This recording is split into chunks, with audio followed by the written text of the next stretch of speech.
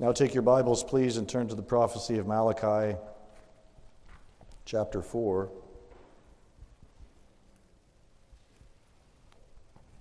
Now, you may be using an electronic Bible of some kind, and that's fine. But if you're holding in your hand a paper Bible, I want you to do something before we come to the reading, depending on the formatting and the pagination of your Bible.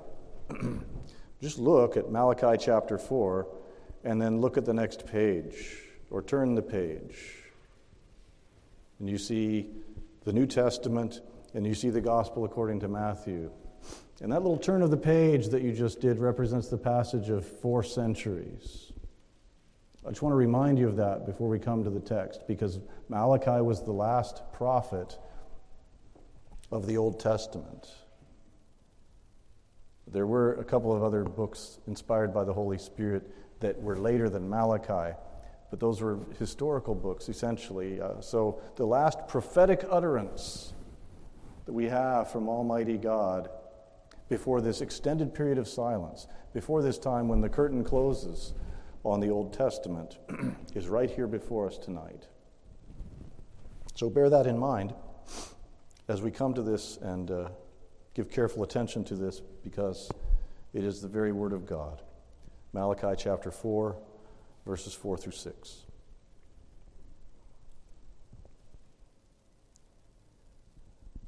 Remember the law of my servant Moses, the statutes and rules that I commanded him at Horeb for all Israel.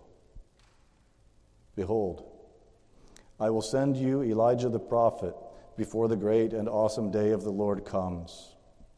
And he will turn the hearts of fathers to their children and the hearts of children to their fathers, lest I come and strike the land with a decree of utter destruction.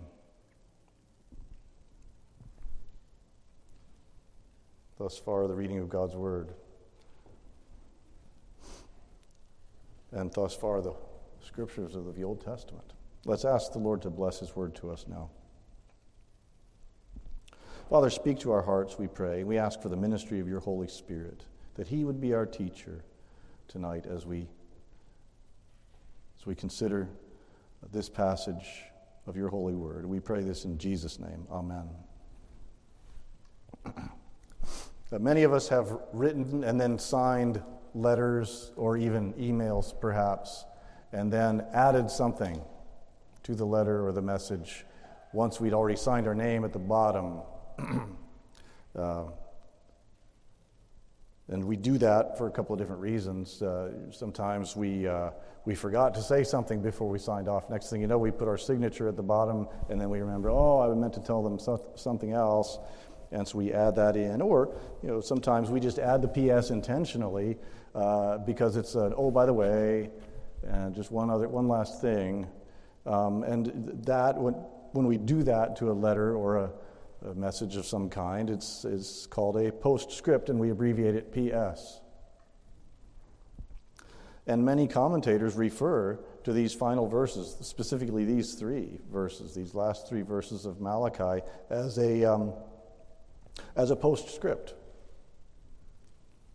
And these verses can be considered a PS to the book of Malachi, to all the minor prophets, to the whole body of the minor prophets, the 12.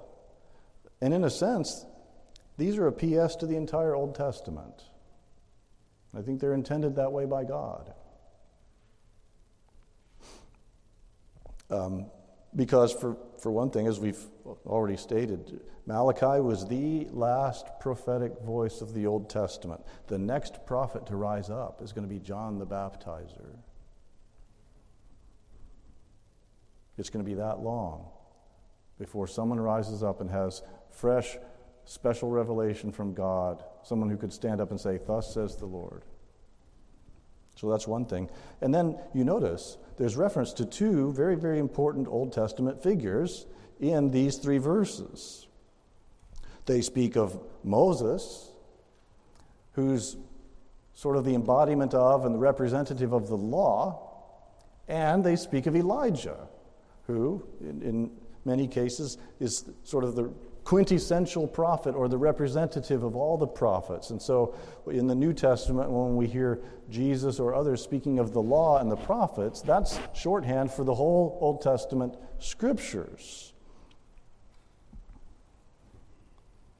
And so Gordon Hugenberger, writing in the New Bible Commentary, said Elijah stands alongside Moses in chapter 4, verses 4 through 6, as the representative of the entire Old Testament line of prophets, much as he functions on the Mount of Transfiguration, where the two witnesses are patterned after Moses and Elijah. They represent God's revelation from the Old Testament.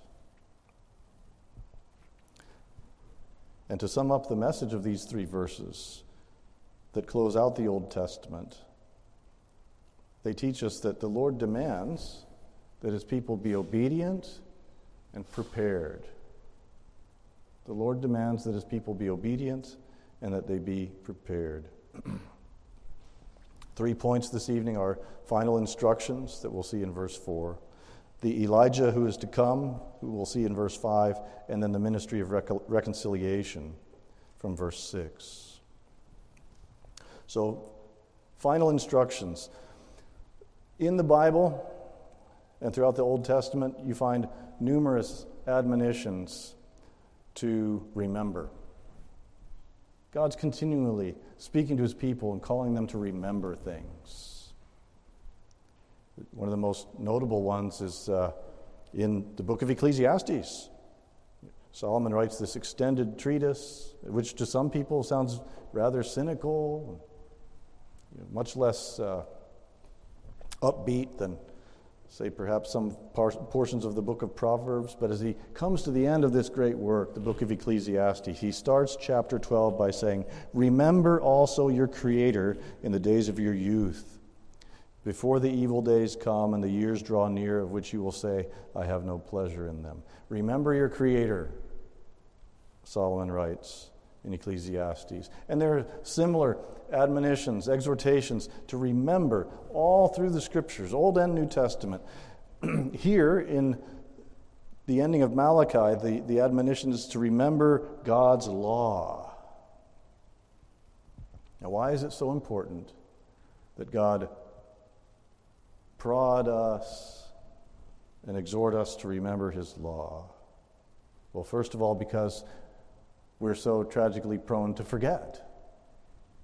We're continually forgetting. It's because of our fallen nature, to some extent. It's because of our frailty and the limitations of our human nature.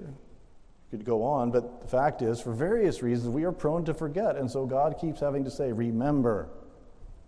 And here he says, remember my law. He also encourages us to remember his law because to live in accordance with the law of God is for our good. We become very anti-law, I think, a lot of times in our thinking. But we need to be reminded not only of God's law, but of the fact that his law is good for us and that abiding by it is good for us. And so when God is reviewing his law with his people in Deuteronomy chapter 10, verse 13, he tells them, keep the commandments and the statutes of the Lord, which I am commanding you today, for your good. It's not just that God wants to boss you around and ruin all your fun. He gives you commands that are beneficial. So that's another reason we're to remember God's law.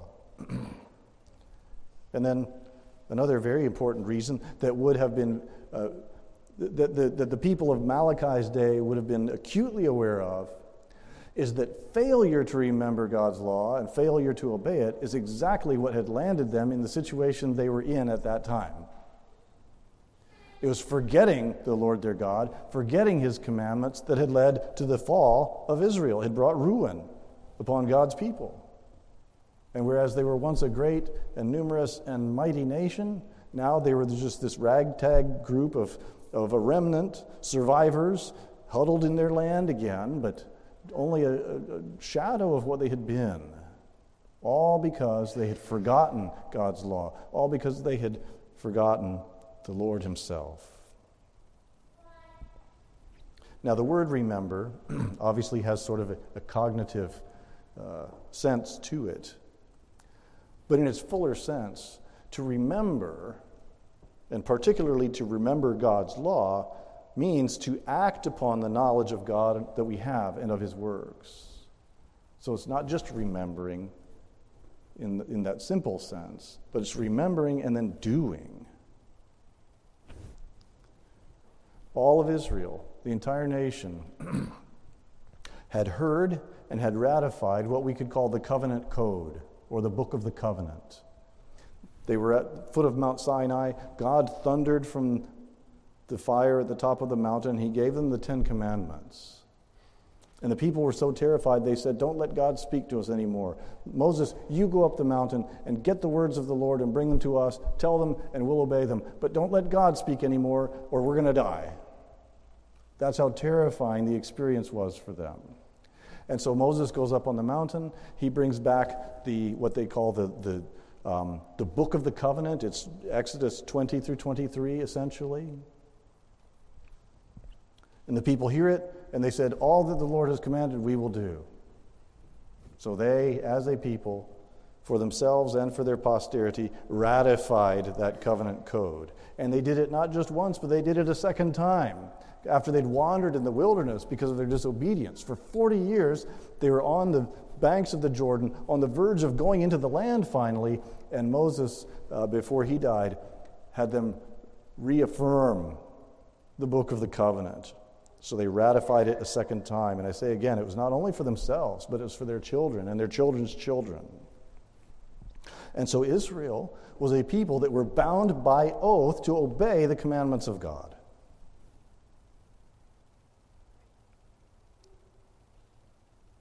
And yet it uses the word here, remember. And I think part of the reason is memory is a key to obedience. I came across Psalm 78. It happened to be what I read this morning in my devotions. And it speaks directly to this very thing. Psalm 78, if you'll turn there. Psalm 78 is a rather lengthy psalm, and it's not a very happy one because it's a history of all of the numerous times that the people of Israel rebelled against God. How they forgot his commandments, how they forgot him and turned away, and the consequences they suffered for that. Now, if you look at Psalm 78,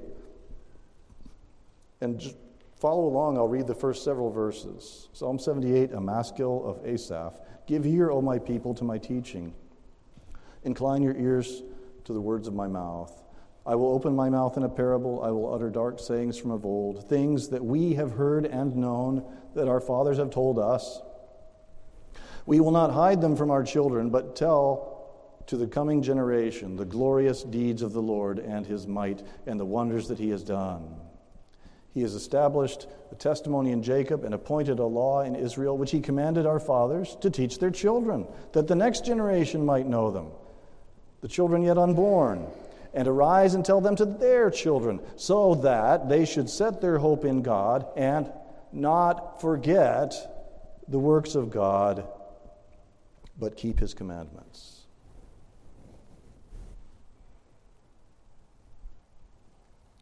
And so 2 quick points of application for us before we go on. Remember God's works and praise him for them. He's done mighty works in your life. Remember those. Remember those times when you've prayed earnestly to him about some big concern and he answered graciously and kindly. Don't forget about those things. Remember them and continue to give him thanks for them. Remember God's works and praise him. Secondly, remember God's commandments and keep them.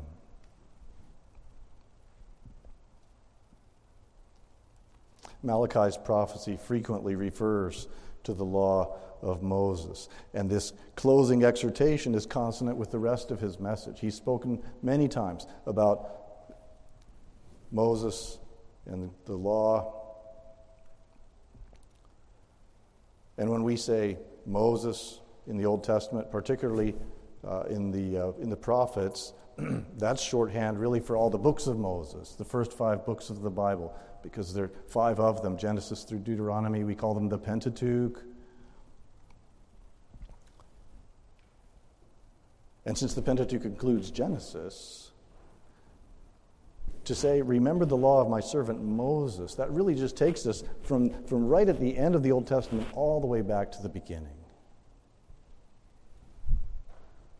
It ties the whole Old Testament together. So here, at the close of the Old Testament, as God is kind of signing off in terms of prophetic utterance for a time, his parting words are a final call to obedience.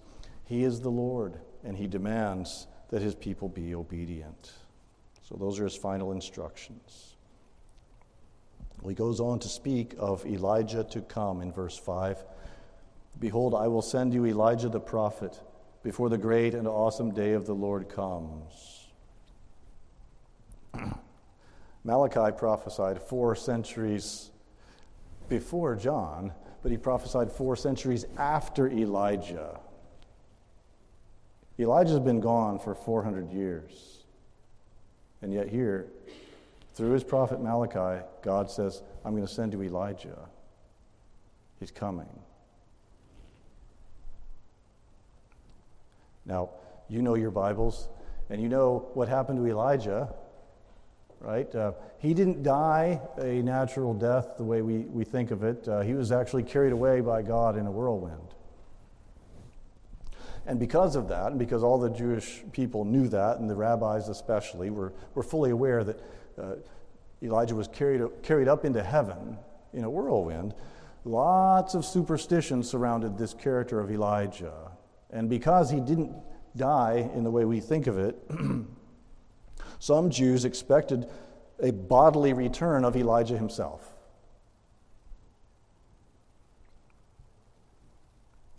And yet Malachi 4 verse 5, where God says, I will send you Elijah the prophet, is really no different than lots of the references we find in the Old Testament to a future David. You see that all the time. Numerous examples. Let me give you a couple. Ezekiel 34, verse 23, God says through the prophet there, I will set up, he's speaking of his people here, he says, I will set up over them one shepherd, my servant David. Now, David was the great king. He was the quintessential king. And so God says, I'm going to set David over you. But I'm not aware that there are any superstitious beliefs that David was going to come back from the dead and actually literally bodily reign again. Similar thing is said in Jeremiah chapter 30, verse 9. God is speaking of a future when he's going to restore his people, and he says in that day they're going to serve David their king, whom I will raise up for them. Now again, if we were to apply the same interpretation to this as some people applied to Malachi 4 or 5, we could say, was David going to come back? Is God going to raise him up? Well, no. And we know in New Testament perspective that he's talking about Jesus Christ, the son of David, a descendant of David. And the same interpretive approach very reasonably applies here. So when God says, I will send you Elijah the prophet, God is saying, I'm going to send you someone who's comparable to him, someone who's like him in many ways. In fact, you read in the New Testament, John even dressed like Elijah. Elijah wore a garment of camel's hair. John did the same thing. They both wore a leather belt around their waists. And so when John appeared, he even dressed the way the Scripture said Elijah did. So there's a comparison there and a certain likeness. But this Elijah to come was none other than John. And again, after Malachi, the very next prophet to appear was John, baptizing in the wilderness of Judea. And the New Testament repeatedly affirms that John the Baptizer was the Elijah to come. The angel Gabriel's prophecy to Zechariah, Luke 1:17, Gabriel speaking to Zechariah says, you're going to have a son, your wife Elizabeth is going to have a son, and he will go before him in the spirit and the power of Elijah to turn the hearts of the fathers to the children and the disobedient to the wisdom of the just. And then Jesus himself gave testimony about John. In Matthew 11:14, people are asking him questions, and he gives some answers, and he follows up one statement that he makes with this statement. And he says, if you are willing to accept it, he, John, is Elijah who is to come. Or if you want to look at a slightly more extended discourse from the Lord Jesus about John, turn to Matthew 17, and it's just the next book over, right? Matthew 17, starting in verse 10. As they're coming off of the Mount of Transfiguration, and Peter, James, and John had seen Moses and Elijah appear with Jesus there, and they were talking with him. Then the vision is ended, and they're coming down the mountain, and the disciples asked him in verse 10, "Why do the scribes say that first Elijah must come?" Jesus answered, "Elijah does come, and he will restore all things. But I tell you that Elijah has already come, and they did not recognize him, but did to him whatever they pleased. So also the Son of Man will certainly suffer at their hands." Verse 13, then the disciples understood that he was speaking to them of John the Baptist. Now you might be thinking, well, wait a minute here. Some people even asked John himself, "Are you Elijah?" And he said no. That's true. There were scribes and Pharisees sent from Jerusalem to John, and they wanted to know what in the world he was doing, what business did he have baptizing here in the wilderness. And they asked him if he was Elijah, and he said no. And so if that puzzles you, or if that seems like an inconsistency, just understand that John was answering them on the basis of, or in reference to, that popular superstition that Elijah was going to come back from the dead or come down from heaven. And John says, "I am not that." Because later they said, "Well, if you're not the prophet, if you're not John, then who are you?" And he says, "I'm the voice of one crying in the wilderness, make straight the ways of the Lord." So, the future prophet, coming in the spirit and power of Elijah, would signal the arrival of the Messiah, or in New Testament terms, the arrival of the Christ. That's what Malachi had already prophesied back in chapter 3. Chapter 3, verse 1.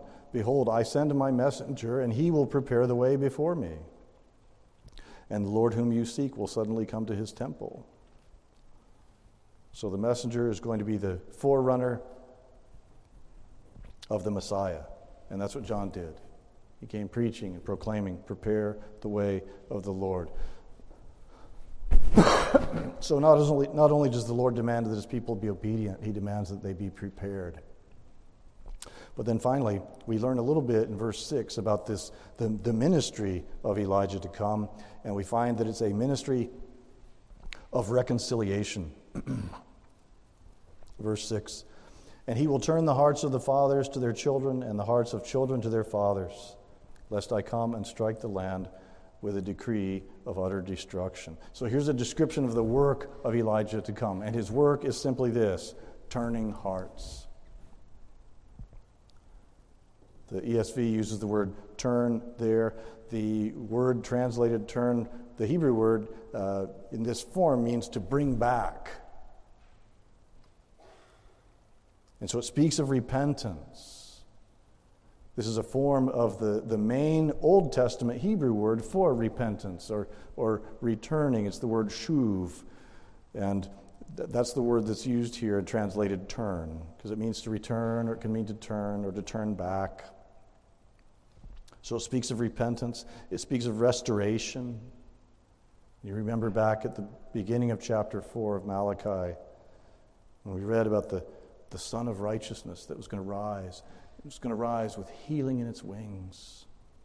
And that turning back carries a sense of that with it too. Sort of a restoration to health, a turning back to health and wellness in the spiritual sense. So when it says he will turn the hearts of the fathers to their children, and vice versa, he's speaking of repentance, he's speaking of restoration and reconciliation. So that the reference to fathers and their children or their sons kind of encompasses the whole community. So one of the commentators writing on this passage said, turning of hearts of fathers to children and so on refers not so much to family discord as to covenant renewal with the Lord. And remember when we read in Luke 1, verse 17, about the angel speaking to the father of John the Baptist, what we have there in that verse, it's very helpful because it's a Holy Spirit-inspired interpretation of, or explanation of, this passage from Malachi. Malachi says he'll turn the hearts of fathers to their children and the hearts of children to their fathers. The way it is presented in Luke, it says he will turn the hearts of fathers to the children and the disobedient to the wisdom of the just. So that's one shade of meaning in what we read there in Malachi. This is the kind of reconciliation and restoration and repentance that Elijah to come was going to bring about. Well, what about this sort of ominous-sounding reference to striking the land with a decree of utter destruction? Your version might say, strike the land with a curse. I believe that's the way that King James used to read. Lest I come and strike the earth with a curse. What does that mean? Well, this is a statement about what God is going to accomplish through his messenger. And notice what it says. He will turn hearts. In other words, this Elijah to come will accomplish the Lord's purposes. He's not going to fail. He's going to succeed. So when it says, lest I come, it's not so much a threat hanging over the people's heads. It means that I, the Lord, may not come. And so this becomes a message of hope. He will turn the hearts of the fathers to the children, lest I strike the land. So this coming prophet is going to minister in such a way as to avert the catastrophe of God's curse. He's going to usher in covenant renewal. He's going to reconcile the people to one another, but most important of all, he's going to be the harbinger of the one who will come and reconcile man to God through the Lord Jesus Christ. We say very often that the entire Old Testament points to Christ, and here is the concluding testimony of the Old Testament, pointing to him. So these verses are a brief but a crucial closing statement, or a P.S. to Malachi and to the Old Testament scriptures. And I think there are a few key applications for us today. First,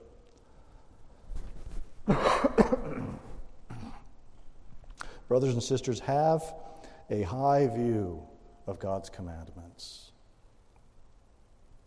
Hold them in high regard. Esteem them highly. The Old Testament doesn't close. This is what we're looking at. We're looking at the end of the entire Old Testament, and it doesn't close with anything new or anything innovative. It's a reminder of the old paths. It's a reminder of the abiding will of God. And his will and his intentions for his people haven't changed. His expectations haven't changed. God's character never changes, and so therefore what he wants us to do and how he wants us to live doesn't change either. The moral law is forever binding from age to age. Don't despise it. Don't minimize it. Don't apologize for it. Embrace it. And hold it in high esteem. Let our hearts say with the heart of the psalmist, "Oh, how I love your law." Have a high view of God's commandments. Secondly, be prepared. Be prepared to appear before God's judgment seat. Malachi's prophecy, the way I tried to describe it when we started Malachi a while back, I think it's very similar to the final scene in Act 1 of God's Word. So after verse 6 of Malachi 4, the curtain of special revelation closes, the lights go out, and no more prophets rise up for 4 centuries. We know this in hindsight, but I don't think it's necessarily clear that the people who heard Malachi's prophecy knew that, okay, this is it. And there won't be any more prophecy for 400 years, 16 generations, give or take. And in the same way, neither you nor I know whether today will be our last opportunity to hear and believe the gospel. Just remember, the Lord demands that his people be obedient and be prepared. Be prepared for the return of the Lord Jesus Christ. And then finally, repent of your sins and believe on the Lord Jesus Christ. That's the only way to be prepared. Embrace Christ as he's offered in the gospel. That's the only way to be ready to stand in the day of judgment, in the great day. I'll close with the words of the great Old Testament commentators, Kyle and Delitzsch. He said, Malachi thus closes by showing to the people what it is their duty to do if on the day of judgment they would escape the curse with which transgressors are threatened in the law and participate in the salvation so generally desired and promised to those who fear God. Let's pray.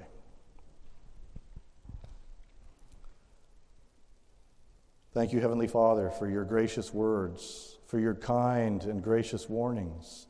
Thank you for your law, which is more precious to us than much fine gold. Lord, help us to esteem it highly and daily seek to live according to it. Lord, help us to be ready. Help us to look ahead and look with eagerness to the return of our Savior, Jesus Christ, and help us to be ready at any moment to hear the trumpet sound, to be taken into his presence. We rejoice in these truths of your word. We thank you for the prophecy of Malachi and for our time together these past several years in the minor prophets. Lord, may we treasure them and treasure all of your word, and may it